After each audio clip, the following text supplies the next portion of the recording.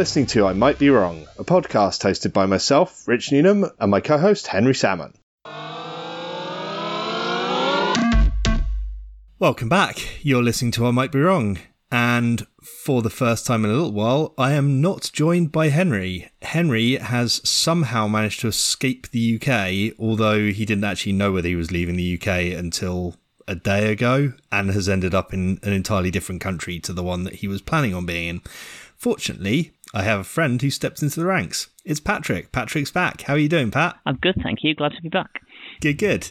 So we had originally planned on recording with you within a week or two of the last episode, but that just didn't seem to happen. We didn't manage to get everyone in the same room. So when Henry bailed, you were the obvious choice if I could get hold of you, and you're actually having your own little holiday, but not leaving the country. Yeah, absolutely, yeah. A staycation in the proper sense of the word, not just in the holidaying in the country that I live in state of the word. But it's nice, right? It's nice to have a break, I'm sure. Yeah, it's good. I saw young fox and fallow deer on my little walk this afternoon. It's very nice. Nice, because you're a bit of a wildlife fan, aren't you? I know you do a little bit of keeping an eye on the wildlife in your back garden as well as further afield. It was a good walk for that. Good moths and butterflies and birds. It was very nice. Very nice. Good stuff. So, who are we going to talk about? We're going to talk about The Offspring, and I hope we'll be able to bring Henry back in on it at some point for his answer to why he has managed to get into Green Day and Blink and Sum 41, but not The Offspring, given how similar they are in style. So it'd be interesting to hear the answer to that. I don't understand his musical brain sometimes, although I guess mine is the same. There are bands that I should love, Pavement being one of them, that I just can't work out. So, lots of people will have heard of The Offspring, but for those who haven't, who are they and where do they come from, and all those kind of good facts that we like to give our listeners? All those good facts, yes. So they are led by Brian Holland, who is universally known as Dexter. Lead guitar is Kevin Noodles Wasserman. Kevin Noodles. Yeah. Greg Kay was the bassist for the majority of 25 years. I think he left in 2018-ish. They haven't had another album out since then, so I guess it doesn't really matter. Ron Welty was the drummer for the first decade or so, and then was switched out for Pete Parada by the looks of it. Mm-hmm. So they've had a bit of a varied lineup for the time, but Noodles and Dexter are the two who've seen it through. Which is, to be honest, fairly standard for almost any band that's managed to keep going for 25 odd years. Yeah, absolutely. I think that is probably fair enough. I'm sure I read somewhere, but I can't find it now, that Noodles was mainly part of the band because he was significantly older than the rest and could get them alcohol. That seems plausible, doesn't it? I mean, it's a punk band. Beer, punk, it all goes hand in hand. I will cut that out if it's not true, so if you're listening to us, then I've managed to find it, and it is true. I've definitely read that. Whether it's true is another question, but I've definitely read that. I wonder whether there's an element of truth to it, but the band have leaned into it as a bit of mythology. Because it does sound like they were quite I don't want to say a party band, because that paints this picture of them being a bit reckless and just drinking hard and doing drugs and all that kind of stuff. And I don't know that that's true. I think because they were part of that California, very underground garage punk scene. And when I say garage, I don't mean the sound, I mean the vibe. They would do things like they'd do a tour of the West Coast, but they'd be playing tiny little venues and sleeping on people's sofas, and that just seemed to drag them into trouble because of the kind of people that they'd meet while they're on tour, the type of people that were like putting on those shows. They just seemed to get into scrapes. And so another one that's kind of, it's impressive that they've managed to push through that and stick it out almost. Yeah, to go from house party gigs to giant stadium venue gigs is a big long journey, but it's one they've made pretty successfully, and certainly the big stadium gigs look like they fill a big room with a big lot of sound. It works for them.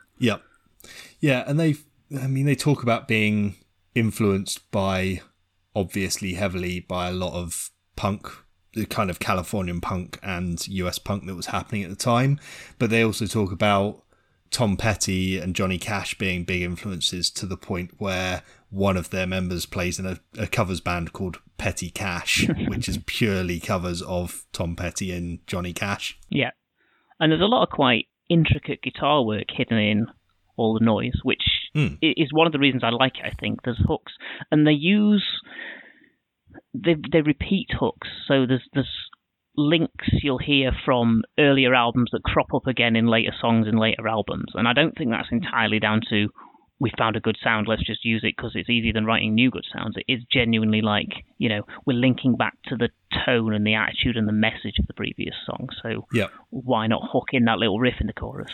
It's sort of a musical nod to your earlier career. And I don't think it's ever done in a way that's like, oh, we're just going to take this exact same track and basically just rework it a little bit because we're lazy. Like you say, it's more of that acknowledgement of their career. I've just said what you said, but back to you. I don't know why I've bothered doing that, but yes, what you said, agreed. I thought it's just demonstrating you're listening, and that's important, Absolutely. One thing I have to raise is that you've picked the wrong album. Is there such a thing as the wrong album? Okay, maybe not the wrong album, but an album that most people wouldn't pick if they were picking an Offspring album to talk about. Which one have you brought to the table? I've picked Conspiracy of One. And I've picked Conspiracy of One because it was the first album of theirs that I heard in 2000, I guess, just after it came out. So a friend introduced me to it. And it was the first album, the first band that grabbed me and said, this is something I want to listen to. It was the first thing I ran out and bought and listened to endlessly until I had it memorized, which never takes very long with me, but that's not a thing.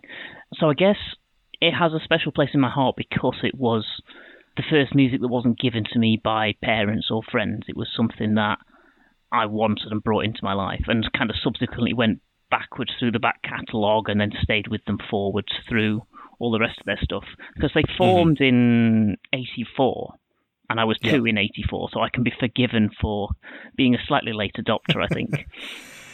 Well, that's an interesting question, isn't it? Or not question, that's an interesting point because most people don't think about them as being an 80s band because in the UK, really, they mostly came to light with Pretty Fly for a White Guy, which is the track that everyone knows, but I always think of as being one of the weakest tracks they ever released, certainly from my perspective. I'm with you on that. There's a tendency in the kind of middle period, around the kind of mid-90s to mid-2000s, where there's a track on each album which is sort of a gateway track to easing people who aren't into the heavier end of their spectrum of music. So it's the single that sells to people who aren't actually Offspring fans, and then the rest of the album is more like the pop punk stuff that you'd expect.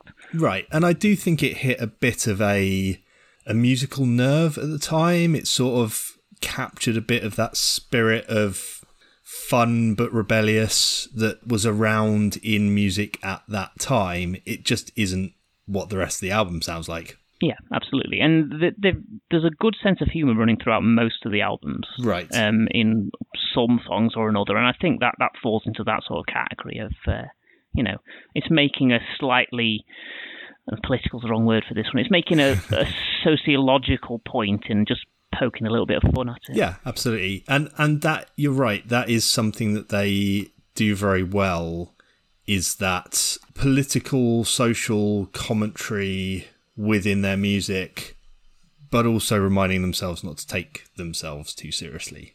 Because I'm a massive fan of Americana, that's where I came into it, but not because of that track, because of other things that I'd heard. So what really hooked you into Conspiracy of One? Were there particular tracks? I think it was the overall drive of the album and songs like Living in Chaos and Vultures, and just it's kind of angsty and longing for a better world to live in, but doing so in a really up-tempo, I was going to say upbeat, but upbeat's definitely not right, up-tempo fashion. It's driving to get to that new world that you want. For me, that's something that Americana and Conspiracy of One have a lot in common. And Conspiracy of One gets accused of being a rip-off of themselves. So it's Americana Light, it's the same album, you've just done the same tricks over again. And I think there's a certain element of truth to that, but I do think if they'd never released anything before Conspiracy of One, it would be considered an excellent album. Yeah, I think there's a consistent Offspring essence throughout the majority of what they put out, to be honest. There's not many tracks you could pick of any of the albums that you would say you would have difficulty identifying.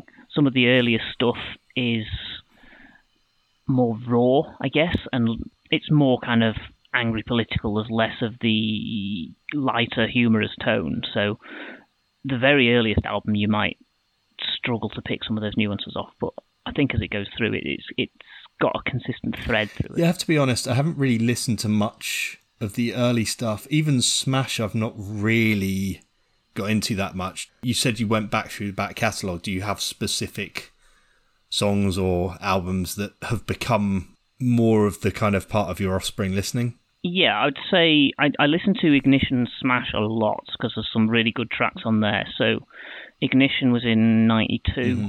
Dirty Magic's on that, the original version. They re-released that as a 25-year celebration on Days Go By album. And LAPD's on that, which is a song about police brutality and picking on minorities, which is as true now as it ever was then, but it's a pretty powerful track. It's funny, isn't it? Because that's early 90s, and you think, well, we all thought things had moved on from there, and they haven't really. We talked about the Chili Peppers a few episodes back, and Power of Equality is the opening track on that, and that, again, is all about the LA riots and how he saw them as being not a problem from the riot perspective, but from the police brutality that had triggered it perspective. And so you've got these musicians and artists picking on that stuff, but we're just going around in circles at this point, aren't we? Yes, absolutely. It's, nothing changes, but it's all the same. It's an Offspring lyric. Right. Which track's that? I think the title's Way Down the Line from Ixnay on the Hombre. Nice. Yeah, it's one of the weirder albums. It was the second one I bought, and it almost put me off going back and getting more. Really? Until I heard Come Out and Play from Smash, which is just a fantastic track, and that dragged me back to go back through the rest of it. Yeah, I mean, like I say, I haven't really listened to those albums nearly as much. I think there was an element of, I listened to Americana and absolutely loved it, and listened to Conspiracy of One and went, it's sort of more of the same, and then moved on to other things without really giving the earlier albums that much credit. But people who are true big Offspring fans love those earlier albums. It's those 3 albums across the 90s that are really the big ones for them. Yeah, I think that's fair. And then as you go forwards, they've kind of spread out. So, you're looking at 2003, 2008, 2012, which kind of makes sense as if you've been together as a band for 25 years, you're going to run out of ideas, I guess. You can pick and choose the best stuff that you're pulling together. There's no pressure on it. They're probably doing a lot of touring around then as well, I guess. Right, and they're not a band that is afraid to acknowledge those past successes. There are certain bands where they don't really want to play the old stuff. They don't want to acknowledge the old stuff. They think their latest stuff is all their best stuff. But actually, most fans love their early stuff.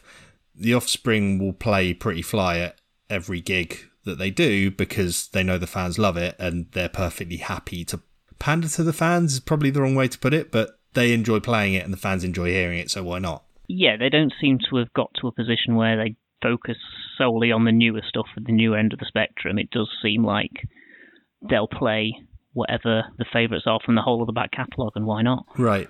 I saw Idlewild twice in a very short space of time, and one of them they were headlining at UEA Main Lake Hall, I think it was. And so they were headlining, and they played a big spread of their stuff across the 4 albums that they got out at the time. And then I saw them supporting R.E.M., and they focused almost exclusively on the most recent album, which is very R.E.M.-like. So it's interesting to see the different ways you place a set depending on where you are in the bill. Yeah, I think the biggest difference I've tended to see with bands is the difference between a headline gig and a festival set, where the headline gig will tend to be whatever album they're promoting on that tour will be probably 5 or 6 songs from that album, and the rest will be, a couple from the previous album, 1 or 2 from, but it depends on how big their back catalogue is, but it will tend to be a bit more niche because they know that the people that are there are massive fans, and so they'll play things that they know the fans will appreciate rather than necessarily all the most popular stuff. Whereas at a festival set, you'll often get a greatest hits rundown, unless it's, like Henry said, Bob Dylan, where he just played everything that wasn't. And I've seen R.E.M. do, I think it was their 2003 Glastonbury set, where half of that was like some of the obscure stuff from the late 80s because they decided to play that, even though they're playing a headline set at Glastonbury. I guess when you're R.E.M., you can just do that shit, right? Yeah, it's not like you're going to not ask us back again, is it? So, No, but for fans who are sort of casual and love the R.E.M. stuff that's famous, that's always quite disappointing because you sort of just want to see a greatest hits. And I always think that if you're a massive band, you should just do the hits. I saw the Stones at Isle of Wight Festival and they just cranked out the hits. And it was great. It wasn't an edgy, raw, emotion-led set. It was just fun. But that's what everyone wanted. Yeah. Because no one there's a massive hardcore Stones fan that wants to hear like 7 tracks from their 1967 album or whatever.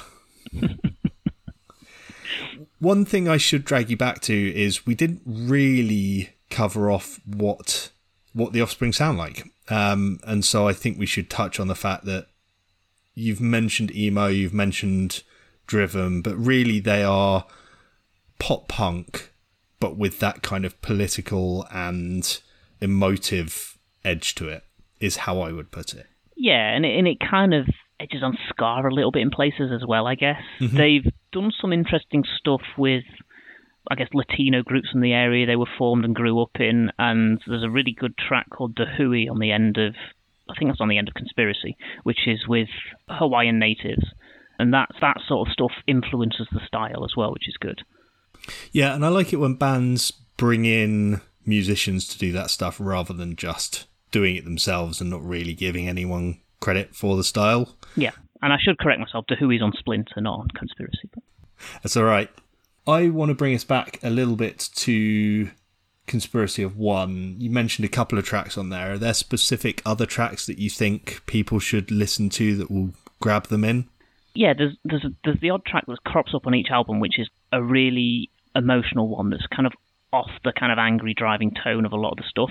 And that one often stands out. They're good at that, and it goes under the radar because that's not what they're really known for. So there's Gone Away on Ixnay on the Hombre, which is a fantastic track for that. The one on Conspiracy is called Denial Revisited, and it's about a guy who's been dumped and can't come to terms with it, essentially. Yeah. And when I was listening to that aged 18, just after my first breakup, and feeling a little bit kind of sorry for myself and self-absorbed, it hit me really, really hard. It stayed with me from there.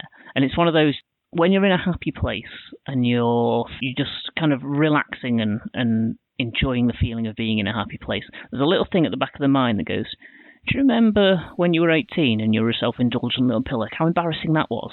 Just shatters that happy place. That's kind of what takes me back to it. Yeah. I'm with you on the Offspring's ability to do not just full-on... I mean, No Breaks is the name of a song, but it also is how I feel about a lot of their style and their musicality, particularly on Americana and Conspiracy of One, where it almost feels like the whole song has just been released from the top of a hill and is just hurtling with no brakes faster and faster and faster down that hill. Yeah. No Breaks does it really well. The Kids Aren't Alright does it really well.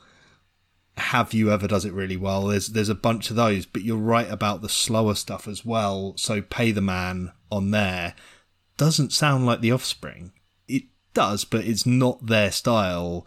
But it's brilliant. It's a really great tune. And ridiculously long. It's another one of those 8-minute plus nonsense indulgent things. It's just brilliant. Yes, there's a song on Rise and Fall, Rage and Grace called Christy, Are You Doing Okay? And that's a whole thing looking back at, well, I don't know whether it's a real person or a fictional person, but it's looking back at someone they knew growing up and saying, I didn't understand what I could see at the time and I should have supported you more and I'm sorry that I didn't support you more, essentially. It's a really emotional piece. It's funny because they hit on that a number of times. The Kids Aren't Alright hits that same theme of we all thought we were going to be great growing up. We all thought life was easy and now we're all hitting like early to mid 20s and people's lives are just going down the shitter in ways that we never expected to happen to us. And they're great on those themes. They're really good at like exploring that stuff in a way that's relatable. And you wouldn't think of it if you just listen to the kind of popular tracks, the singles and stuff, but the very first song they released in 1989, it's called Jennifer Lost the War, and the first line Jennifer lost the war today, you'll find her burned and raped. Through it all she must have wondered, what have I done? But nobody really cares today, the world's a busy place. Guess she must have really sinned now. And that's a very heavy thing to start your very first album with. Yeah. And also immediately getting into that, we're poking at American society, we're poking at this reverence on religion, but not really adhering to those religious principles and all that sort of stuff. It's a really heavy hit to start off with. Yeah. So when they pick that up in other songs throughout the other albums, it's not a surprise if you've been with it from the start, or at least gone back to the start to understand it. Yeah, and I think that's one of the things with The Offspring, that they are almost dismissed a little bit as being this cheesy pop punk band by people who haven't really listened to the themes and the lyrics, and I always think that's unfair. You don't do yourself any favours with some of the singles you release as well. So the most recent album has a track on it called California Cruising, brackets, bumping in my trunk, close brackets. And you can tell by my tone of voice how I feel about that track. Now, I'm kind of hoping it's a spoof rather than a genuine thing that they're proud of making. And if it's a spoof, it's one of those spoofs that's got a little bit too close to the source material and stopped not being quite been funny for me. But, you know, maybe it is a genuine kind of, oh yeah, this is trash and popular in the clubs and we need to make our money that way, so let's make a bit of money that way. It's fine, whatever. You've given me 10 good tracks. The problem with that stuff always is it's funny if you're on board with them making that joke. The problem is they almost inevitably attract people who have missed the irony. And I'm thinking specifically here of things like Ali G, who I'm sure you'll remember. Absolutely. Who was designed as a character that both mocked the middle-class white kid who's trying to be ghetto and also flummoxed politicians on the 11 o'clock show, which was brilliant, cult brilliance in the, mid to late 90s. The problem is it spawned this whole massive group of middle-class white kids who thought that Ali G was some kind of hero and god to them and didn't realise the irony at all. Yeah, and there's a song on Ixnay called Cool to Hate, which is poking fun at that everything's rubbish sort of... Right. It's trendy to hate on everything culture. And I remember listening to that and my mum walking past my bedroom door and going, well, this is a terrible attitude for you to be listening to. I don't know why you're listening to this sort of trash. It's like, well, they're poking fun at that. And there's a really excellent video of the bass player Noodles doing it as like a spoken word Shatner version of Cool to Hate, which I really enjoy. Amazing. So good. I love stuff like that where bands, and go back to the fact that The Offspring do not take themselves too seriously. They've got serious stuff to say, but they're perfectly happy to like take the piss out of themselves as well and do stuff very tongue-in-cheek. Yeah. So you mentioned that you've sort of kept with them and listened to their new albums. What do you think about those albums? Are they an evolution of the sound, or is it, you know, just stuff that you've listened to less than the earlier Offspring work? I think it's more of a similar style. It's moved with how pop music has moved, and you can kind of feel that influence on it as it goes forwards. It's retained the sense of humour. It's retained the socio-political campaign sort of songs. You know, they still have a good half an album of different songs saying, this is what we think is wrong with the world and this is how we think we should be fixing it. And that sort of stuff still means every album I've bought I enjoyed and gets played on a fairly regular basis. There's the odd skippable song on every track, and you know, I hear some people say, you know, the real pinnacle best bands are bands that you'll never have a skippable track on there. And we've talked already about, well, you know, they maybe have a track to draw in people from outside the core audience, and that's the one that tends to be like, yeah, I can gloss over that and come on to back into the core of what I really like, you know. I don't necessarily agree that great bands can't have those tracks. I mean, the Beatles' White Album is 50% nonsense. And I don't think anyone would say that that's not a great album. It's just that they didn't edit themselves in a way that they did for the others, or at least not as much. I think that consistency in terms, not necessarily in terms of consistency of sound, but consistently being able to create new great albums that you enjoy as much is more of a sign for me of a really great band. Whether that is a Radiohead style of constantly evolving your music to something new, or whether it's like The Offspring are sticking with what works for you, but continuing to make stuff that is exciting and interesting within the scope of that musical sound. Absolutely. And so it's fair to say the most recent album has 12 tracks on it, 10 of which I love. So it's not dropped off much. Right. And that's awesome. So from the perspective of them being, you know, an American, we'll call them a pop punk band, has that brought you into other music of that genre or similar genres that you've really enjoyed? Yeah, so it was the gateway to Green Day, Blink-182, Sum 41, that sort of stuff. The sort of stuff we were cruising around in my friend Bob's Punto to pub quizzes, listening to it, blaring out the windows, all that sort of thing. I love that. It was good times. I love the fact that Americans would have been listening to these in like banged up classic 1950s, 60s, 70s American cars, and we're like, yeah, it's the Fiat Punto. That's what we were rocking it in. The Punto, the Yaris, and the Cinquecento were our cruising deals. Cinquecentos, I'd forgotten about those. Can you imagine trying to get those through an EU crash safety thing now? Horrific. I mean, the whole thing crumples on impact, doesn't it? The whole thing is one big crumple zone. It's basically a shoebox with wheels on it. Yeah, pretty much. And like an 800cc engine, which is hilariously small. Was it the Cinquecento that they used for the In-Betweeners? Yes, I think it was. Was it yellow with a red door once he'd had the door knocked off? It was classic.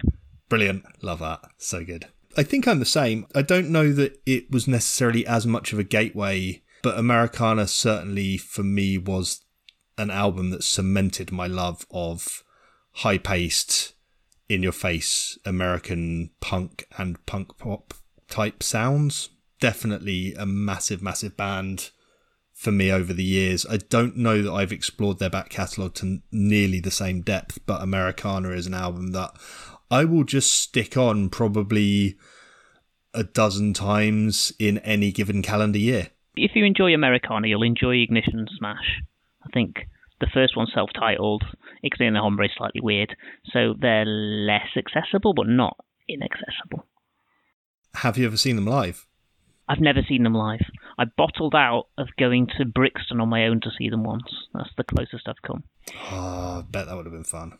I regret it now, but I was like, I don't know, I was new to the southeast, everything was big and scary, and I didn't enjoy it. And Brixton. Well, exactly, you know, it's got this reputation. It does. I mean, it was sort of fair. It depends when you were planning on going to the academy, but it is just around the corner from the station, so you can run away easily enough. I am quite fast, I'd be all right.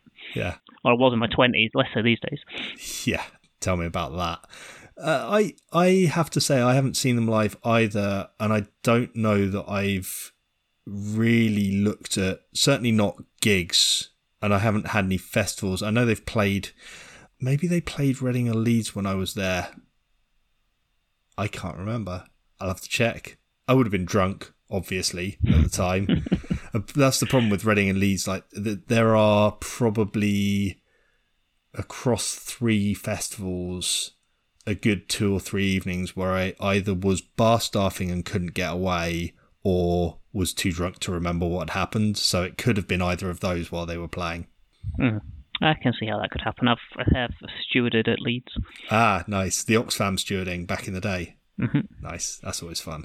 Again, you just don't know what shifts you're going to get, so sometimes you get lucky and sometimes you don't. I remember being in a big field, watching a big fight start, and some police were there as well, and we were like, should we intervene? They'll get tired and then we'll intervene. Let them wear themselves out a bit. It's just kind of watch for a bit and then, If anyone's down on the floor getting kicked, then you intervene. Right. That's not okay. If they're just swinging at each other and pushing about, you can leave that. They'll get tired. They're probably also just doing it for a bit of a laugh because they're about 16 or 17 years old, which 90% of Reading and Leeds punters it's are. It's horseplay. Yeah, exactly. They're just having fun. They don't. If you went and broke it up, there wouldn't be 2 or 3 that would be grateful for it. They'd all be pissed off that you broke up their little fun fight. The best stewarding experience I had, I say best in inverted commas, the most entertaining was Party in the Park in Bingley, I think it was, up near Bradford. And it was S Club 7 headlining, I think. God. And the supervisors took us aside and went, so we've got some people going around pickpocketing, so if you could look out for them and just kind of follow them around and make it obvious that you're following them around, they'll leave. It's like, well, how am I going to know? It's like, well, it's S Club 7, so they'll be the 17-year-old in the leather jacket who's taller than the rest of the crowd. So just, you'll pick them out. Yep. Oh, God. Yeah, I never did that one. Reading and Leeds, for me, I think by the time I was 23, I felt way too old to do Reading and Leeds anymore, so I stopped. Plus, the opportunities dried up for student bar staffing once you're no longer a student. Anyway, random asides on festivals. Yeah, I think we've covered all of our usual angles. So thanks for stepping in, Pat. It's been fun having you on. Yeah, it's been good to catch up. Where can people find you if they want to go and check out your social medias? People can find me at Ratius_Johansson on Twitter or at Recall_Vinyl for the band Twitter. If you didn't listen to the last episode, Pat's got a band. They do covers. Hire them for your wedding, birthday, bar mitzvah, whatever. Whatever socially distanced party you intend to have will be available for in the southeast. Big garden party, if you've got a really big garden. Cool. Well, thanks for joining us, mate. It's been a lot of fun, and I'm sure we will have you on again soon, just as soon as I can get my arse in gear and actually remember to invite people on for guest episodes. Sounds good. I'll have to pick another band. Cheers, mate. Cheers. Thank you for listening to another episode of I Might Be Wrong.